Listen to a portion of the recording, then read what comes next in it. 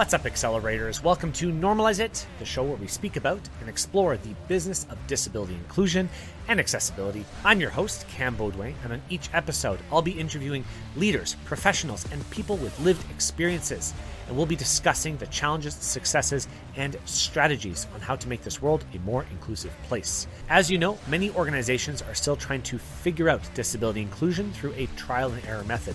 That's inefficient. Stick around to the end of the show to find out how we can fix that. So, whether you're an advocate, entrepreneur, business owner, stakeholder, VP, or just someone who's interested in the world of disability inclusion, this show is for you.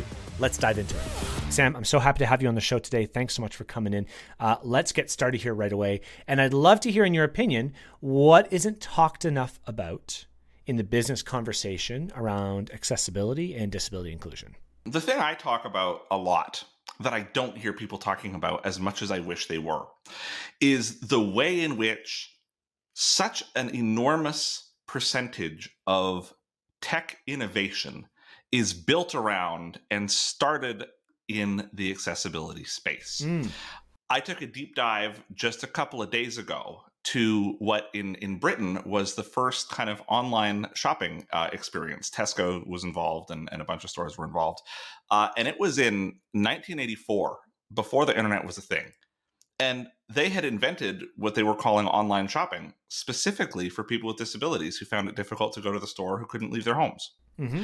And there are examples of that time and time again. If you think about the electric toothbrush in the physical world, it was created for people who couldn't make those motions, who couldn't brush their teeth. And then suddenly we discovered, hey, well, actually, we all don't do a great job brushing our teeth. The electric toothbrush is better. And so whenever we include people with disabilities, whenever we include accessibility in what we're doing, what we really do is find better, more flexible, easier, more convenient, more customizable, more adaptive ways of doing things. And isn't that what innovation is? Yeah, I love that. I know of OXO as well. Do you know the OXO brand of, they've got kitchen appliances and kitchen tools? You know them, Sam? Yes. Yeah, I do. Yeah, they have the like grip. Big, thick grips, and they're black. And it was originally started because the wife of the inventor, she had arthritis, and she had a hard time gripping small objects, and it was really difficult for her to work in the kitchen. So I think it was the peeler that was the first device that he invented or he engineered. I've got one in my one of my junk drawers downstairs. I pull it up whenever I do speaking engagements as well, if anyone wants that, and I show it on screen because it really does help. And now, hey, if you go to Kitchen Stuff Plus or whatever like that, they're everywhere. Because they're better. They're better. And it applies in the tech space as well. I mean, think about our Google Homes and think about our Siris and our digital assistants. And think about how every time you make something more convenient for yourself, you're enabling someone else to do something that they couldn't before. When I got a smart thermostat as part of my smart home, right, it was the first time that I could know what temperature it is in here and set the temperature myself. And of course, now the joke is, how do I know if I'm cold unless Siri tells me? But it's funny how you can get so attached to something so quickly. But it's more convenient to do it with your voice for a lot of people. And for some people, it enables a new thing to be possible. And I can't think of any way that you could enable somebody who is blind or somebody who has physical challenges in a way that wouldn't make things better and more convenient for everyone. Emma's responding with touch screens. Enrique saying keyboard shortcuts. Sandy saying Vince Cerf came up with email to stay in touch with his deaf wife. I did not know that, Sandy. That's a really good one. I just love all these comments, and you're absolutely right. We don't lean into this enough to show innovators that, hey, if you are considering people with disabilities, you are already innovating. It's great stuff. Great story from my father about email. My father was also blind, so I've been sort of soaking in the accessibility space, since I was born. You're an accessibility lifer, aren't you? Yeah. So I mean, it makes me passionate. I love talking about the history of accessibility because I think there's so much. Sometimes they call it tribal knowledge or historical knowledge that is being lost. And if we don't understand the past and the decisions that visionaries and luminaries like folks like Jim Thatcher, who my father was privileged to work with on OS2, if we don't understand not only the decisions that they made but why they made them, we're going to make those same mistakes again. Absolutely. Yep. Anyway, that aside, my father worked at IBM back in the day, and IBM decided that they were going to roll out email, and they were going to start by rolling it out to all of their managers. Mm-hmm. But my father filed an application because he is someone who's blind. Email would be of great value to him. So he also got email, him and all of the managers. And so, of course, he was saying, well, I never worked so hard in my life because I could be reached by email, whereas the manager had to get up and go to someone's desk if they wanted them. So IBM has a bunch of innovations in the world of accessibility. Speech to text and text to speech was also, pioneered by IBM. Don't quote me the years, but I remember that was a big part of their contributions to the world of accessibility as well. Well, I mean, we give kudos to Apple and it was very important. First of all, the first built-in screen reader on a smartphone. Yeah. And second of all, the first mainstream built-in screen reader as part of an operating system. Mm-hmm. But like screen reader, and it was literally called screen reader, was built in to OS 2. And right. Like that's where the name screen reader came from. And it's also, think about the computing limitations that we had when OS 2 was being released in the 80s. And they managed to put a screen reader in their operating system with, the limits on disk space and the limits on memory and the limits on CPU power. And so it really makes me frustrated when people say, oh, we can't put a screen reader on our set-top box because it doesn't have a big enough CPU, or we can't include accessibility because it'll make something too bulky or it'll take too much space. Or like they were doing this back in the 80s. And so how much has computing increased? I mean, I remember when I got my first computer and that 30 megabyte hard drive was such a big deal. I mean, who needs more than 128 kilobits of RAM? I mean, come on, like why would you need any more than that ever? Oh, exactly. Yeah. He says on his 16 gig laptop. I want to hear also if you've ever been in a conversation with someone, a business lead, a business owner, CEO, leadership person, stakeholder, something like that, when they say, why is accessibility important? So how do you answer that question from your point of view? It depends on the stakeholder, doesn't it? I think we make the mistake of believing that all stakeholders can be talked to in the same way. Some stakeholders are the engineering types and they're the dreamers and they're going to be concerned with innovation and they're going to care about innovation. Other stakeholders are going to be more concerned with the social wins of accessibility. And it's not necessarily the best reason to do accessibility, and it's certainly not the only reason to do accessibility. But right now, we are in a new world where there are so many new challenges in accessibility that are being solved. And think about the video game The Last of Us 2 for PlayStation that was, the first console game that could be fully played by a blind person. That was getting coverage in the mainstream press for like a year and a half. Exactly. Yep. And so when I say the social good of accessibility, it's not only about charity, it's about your company getting people's precious attention.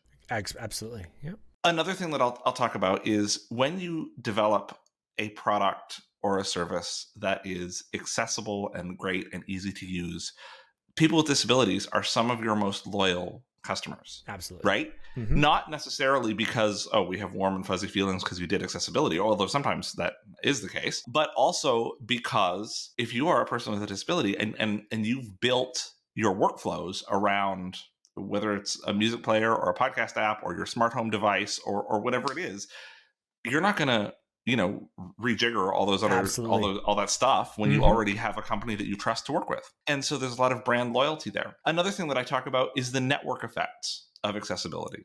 If people think, accessibility, it's just for people with disabilities, which first of all are 1 in 5 in the population, if not all of us, if you think about situational disabilities. But second of all, like, if StreamYard wasn't screen reader accessible, we couldn't use it today. Absolutely. Right. Because I need it to be accessible. If your messaging app isn't accessible, if any of your acquaintances or your coworkers or your family members are people with disabilities, suddenly you're not going to use that app because you can't use it with them, whether it's task sharing or messaging or any of those things. Or if you're buying smart home products, odds are if you don't have a disability, there's someone in your house who lives with a disability or who you love and who comes to visit you who has a disability. And so you're not going to buy an accessible product. You know what, Sam, I really appreciate that you're talking about these like dollars and cents for it. And I know that's a really big part of what I talk about or try and talk about a lot, because this is the reality of, I think, what our industry needs to realize. There is, like what you said, that warm and fuzzy feeling, which is really important. And we all have to know about the value of highlighting highlighting, the why we're doing this for people with disabilities. But, the reality of somebody who is a stakeholder or a leader is going to say, show me the money, right? That's what they're going to say. They're going to say, show me the money. And if we can have a logical and informative conversation around that, then man, we are going to start to move mountains. We are, because if we're going to be invited to more conversations, because people are going to say, hey, that person there that we invited, that we hired as an accessibility consultant, they're not only talking about warm and fuzzies, they're also talking about return on investment, and they're also talking about how we can innovate in ways that we've never thought of before. And I think this is just so hugely valuable.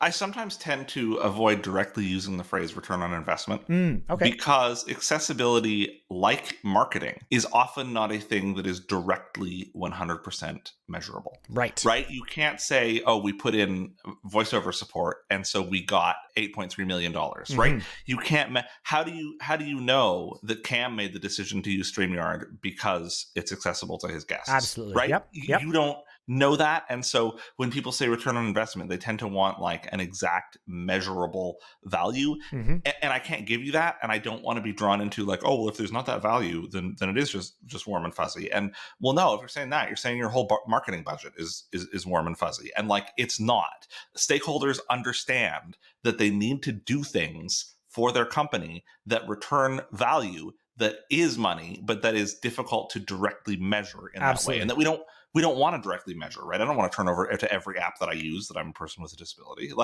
Yeah. So if not return on investment, what would you use instead? Because I like that thread that you're going on. Yes, there's sometimes it's difficult to put a line between the importance and the results of it. What would you use instead? Yeah, I specifically talk about unlocking innovation and the network effects and the attention that is drawn and the increase in brand loyalty. Sometimes I'll even talk about opening up new markets, right? The education market, highly regulated, the government market. If you're not accessible, you can't be in these markets. And there are so many companies, sometimes you hear the story of, oh, well, we're never going to go into that market, right? Maybe we're Discord. We make a messaging platform for gamers. Yep. But your business expands. Suddenly Discord is rolling out a business messenger product to compete with Slack. Right? Exactly. Yep. And so if you choose not to do accessibility, not only are, none of my Dungeons and Dragons groups going to be using Discord because I'm part of them, which that's a bunch of people, but like also you're making a decision that is closing future doors for you. Now, I will say, I do want to put out there for the record, I'm not picking on Discord. They have done a great job in accessibility. They've partnered with the ACB in the United States. They've done a lot of work, and they're now at the point where it's perfectly usable across all of the platforms. If you are someone who is blind or someone who is doing something that involves blind folks, don't be afraid of Discord. They were just an example. Yeah, I actually use Discord as well, and I was surprised at how friendly they were towards the disability community in a good way. I don't mean that they were not unfriendly before, things like that. They were quite accommodating, even though they were a little bit slow a few years ago. I think they've caught up in a lot of ways to that as well. But Discord did the brave thing a few years ago because there were a lot of petitions from the community, very upset that Discord wasn't accessible at that time. And so Discord hired someone to be responsible for accessibility and to be part of the team. And then nothing seemed to happen. And he got a lot of pushback from that, for like not doing anything. And he would repeatedly say in public, well, I have to create process. Yes. If I just make it accessible now, it's not going to stay that way. That's right. And so it took him a couple of years, and I wasn't, present at any of the internal meetings or whatever, but like I suspect it was a hard time for Discord to get this pressure from the community, and the community's not seeing anything happen, and they're still angry. But to actually do the right thing and put the processes involved so that like now there don't seem to be, new updates break things that previously worked. And like that's important. And I don't know where I'm coming down. I'm not saying like never listen to users or never listen to user protests, but like there is something there in the community that for obvious reasons, right? We want it accessible and we want it now. Yes. But I, in my professional life and my professional work, try to be a bit more cognizant that there are hopefully things happening behind the scenes, and that if you do it now, you'll probably just do it badly. But I'm really struggling with this message, right? Because I don't want to say, oh, we'll never. No, you're right. Never be upset with inaccessible things, right? So how do we balance that?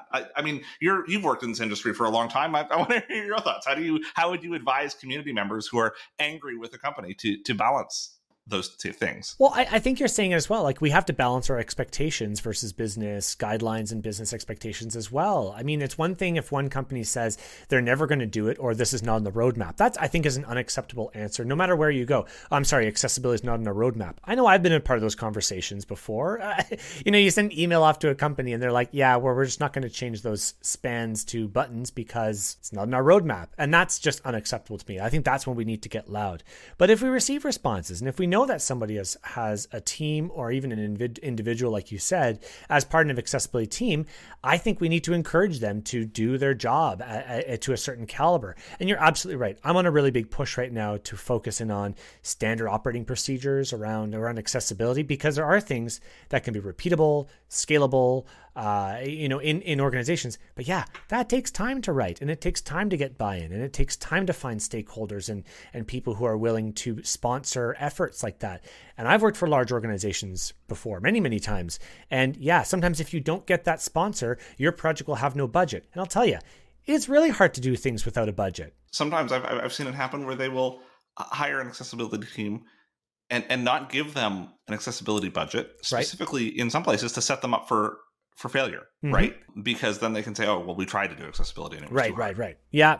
I've heard that before. It's empowering to people who can actually make that change too. And that's all part of this. I think we do need people who are quite vocal at those high levels internally in corporations, who aren't afraid to paint a target on their back. Right. That's the unfortunate thing, because when you're going to stand up against the corporation that you're hired with, you sometimes have to grow that backbone a little bit, and it's hard. We need people who are vocal but also understand business as well. Right. Yeah, I think for me, the line that I sometimes draw as a person with a disability, who sometimes in my personal life finds myself advocating for things, is that when I contact support and they say, a screen reader, what's a screen reader? Blind people can use computers. Then I get annoyed, right? That's not great.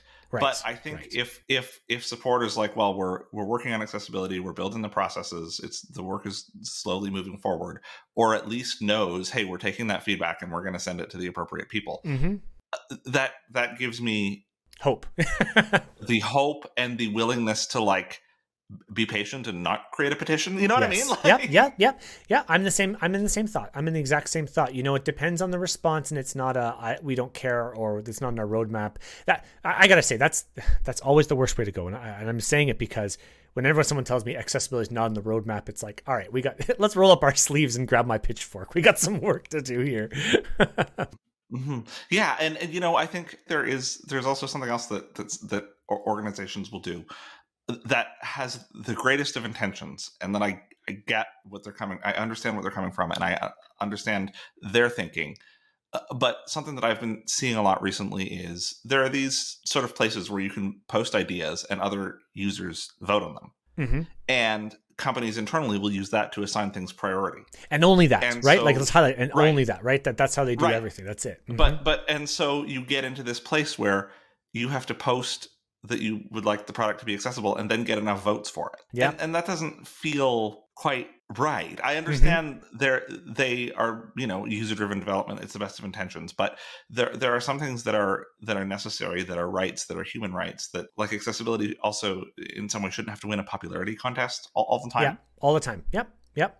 I like that. And that's that short-sighted project-based work. Accessibility is a project. Once it's a destination, it's there. And that's just, a whole other discussion in how do we change that mindset for organizations or stakeholders or leaders of how do we change their mind that accessibility is an always ongoing thing. It's not like I'm going to stop my legal support or marketing budget because it's done, right? You're not going to stop your innovation or your R&D either, right? I don't think any tech company would be in a great place. Every 5 years, we're going to do an innovation project, and we're gonna do some research and try and develop something new. That's not how that works. So speaking on research, now the title of the show is how do we get those real users with disabilities involved in the ideation and innovation and creation of new products or projects or services or what have you. So how do we do that? And first off, so why is it important, and how do we involve people with disabilities in that? First of all, diverse teams build diverse things. Yes. That's well known, right? Throughout the tech industry. We've seen it again and again how products have been developed in ways that fail not just people with disabilities, but that fail other minority groups for other reasons. And so it's very difficult for you to solve the problem that you don't understand. Mm-hmm. And the Web Content Accessibility Guidelines are great guidelines, but they're called the Web Content Accessibility Guidelines, not the Web Content Accessibility Commandments, because it's not follow these 12 commandments and thou shalt be accessible. Or, you know what I mean? Imagine having to follow 55 commandments. That would be nuts. Yeah, right? It's a set of guidelines to help you do accessibility. And those guidelines, in a very real way, don't help you understand the problem. Exactly. And sometimes developers or designers will think, oh, well, if I want to understand the problem, all I need to do is launch a screen reader on my computer and I can test it myself. But using a screen reader is a skill. Mm-hmm. I remember when I first got JAWS dating myself, it came with a bunch of 16 hours of training tapes on cassette. Right. And the way it was intended to work is you would start the cassette and they'd have a recording of a gentleman doing the thing and then say, okay, now you pause the cassette and you try it. This would take, I did this training for weeks. It was like I was doing it. I was 9 at the time, but looking back, it was like university level. You know what I mean? Like you're doing this really determinedly. But it's a skill, and you develop muscle memory, right? I'm no longer thinking, oh, I want to skip to the next heading. What's the key for that? Right. Oh, right. yeah, right. Like it's just it's so muscle memory. Just say, oh, I want to skip to the next heading, and it just magically happens. My fingers just do it, Yeah. And so it's different. And of course, just the voice being, at 300 words per minute, as opposed to the 100 that you have it at when you first launch a screen reader. All of those things mean that the experience that I'm having is not the experience that someone who is sighted is having when they're testing the product. And they're not as familiar. Of course, all the settings, right? Screen readers have thousands of settings. They're not a one-size-fits-all solution. Nobody uses them out of the box. And that applies to every other assistive technology. Right. Whether it's the Dragon Naturally Speaking that you've trained to command phrases that you love and that you've been using for 15 years, and now it's an expert at understanding your voice. Right. Or, whether it's your screen magnification settings that you've set up just right for you, and you have the 2 monitors. And so you can't just, as a developer or a designer or a tester, just launch a screen reader and simulate disability, right? Mm-hmm. It's like those kind of YouTube videos that were going around a few years ago where it's like, I'm going to put on a blindfold and try and do this task blindfolded, man. And it's impossible. And it's like, well, yeah, it was impossible for me too when I was 8 and trying it for the first time, right? You're not learning or teaching anything really. And so simulationism is a trap that we fall into in order, I think, to avoid involving the voices of real people. Can I jump in for 1 second here? Can I just jump in? Because you know what? You've brought in something that's really important. There was a study done a few years back where if you are just to blindfold somebody, if you're using those types of ways to increase empathy, it actually has a reverse effect. And if you're just taking a group of people and saying, okay, let's learn what it is to be blind, and you're putting blindness glasses or blindfolds on people and saying, now go use a screen reader or unplug your monitor. Like that's really going to be useful. It actually has the opposite effect and actually increases the feeling of pity, not the feeling of, oh, let's figure out how to do this. So, and the feeling of overwhelming. I've heard it from people. Mm-hmm. Oh, I tried to use a screen reader, but our product is just way too complicated. We're not going to be able to make it accessible. Right. Yeah. So it's worth it just to be aware of those facts before you start an empathy lab or things like that. You really have to design it with people with disabilities and involve people with disabilities or involve people who've done this before in a way that can create that feeling of, oh, I understand and why I have a desk that's shorter than a standard desk, because there may be people here who need that, right? And it's not bad. I mean, the thing that we have found at Fable is that having those video artifacts of somebody trying to use your thing and being unable to because of a small change that you could easily make, watching that happen is one of the best ways to increase empathy. Absolutely. Because especially when it's on your thing, on the thing that you built, right? Mm-hmm. It becomes immediately about, oh, I didn't label that. It would take 2 minutes to go label it, right? And it becomes apparent that these changes aren't overwhelming. They're easy to make, that they can be done quite quickly in a lot of ways once you get the support and the knowledge that you need to actually do it. And I do want to pull back a little bit. There is a use in which a developer maybe launches a screen reader on their computer because they want to say, oh, did the aria that I applied here? Is it actually doing exactly what I thought that it was doing? Mm-hmm. Right?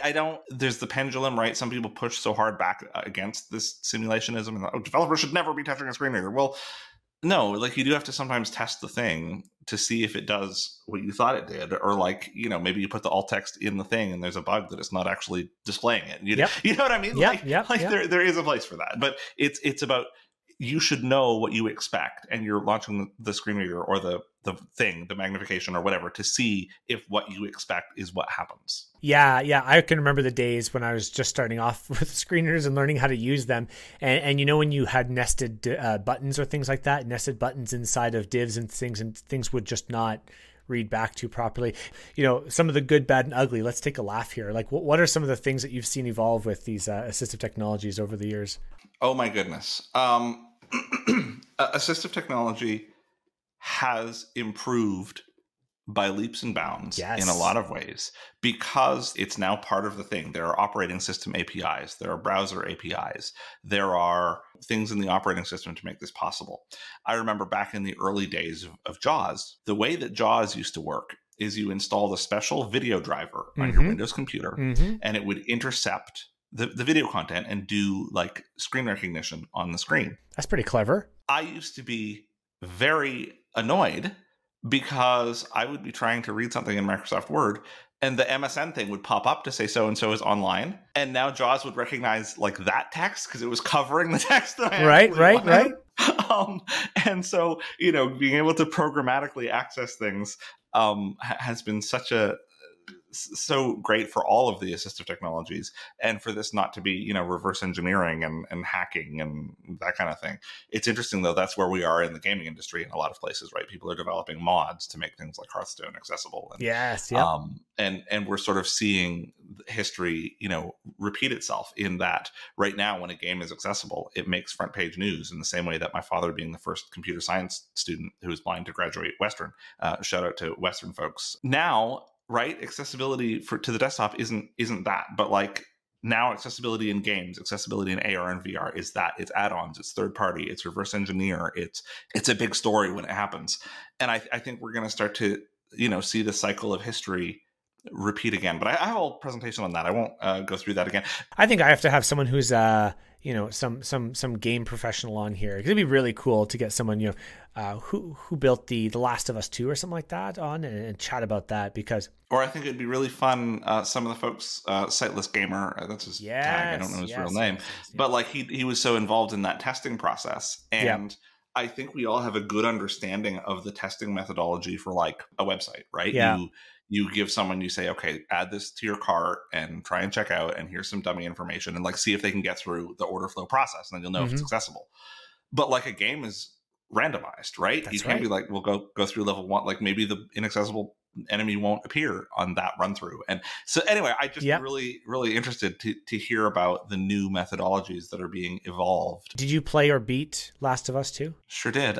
Played. I mean, beat is a strong word. It's okay. Listen, Sam. I play all my games now on easy mode. Like, I want the most complacent enemies possible because I don't have time to like fight, like do multiple battles or anything like that anymore.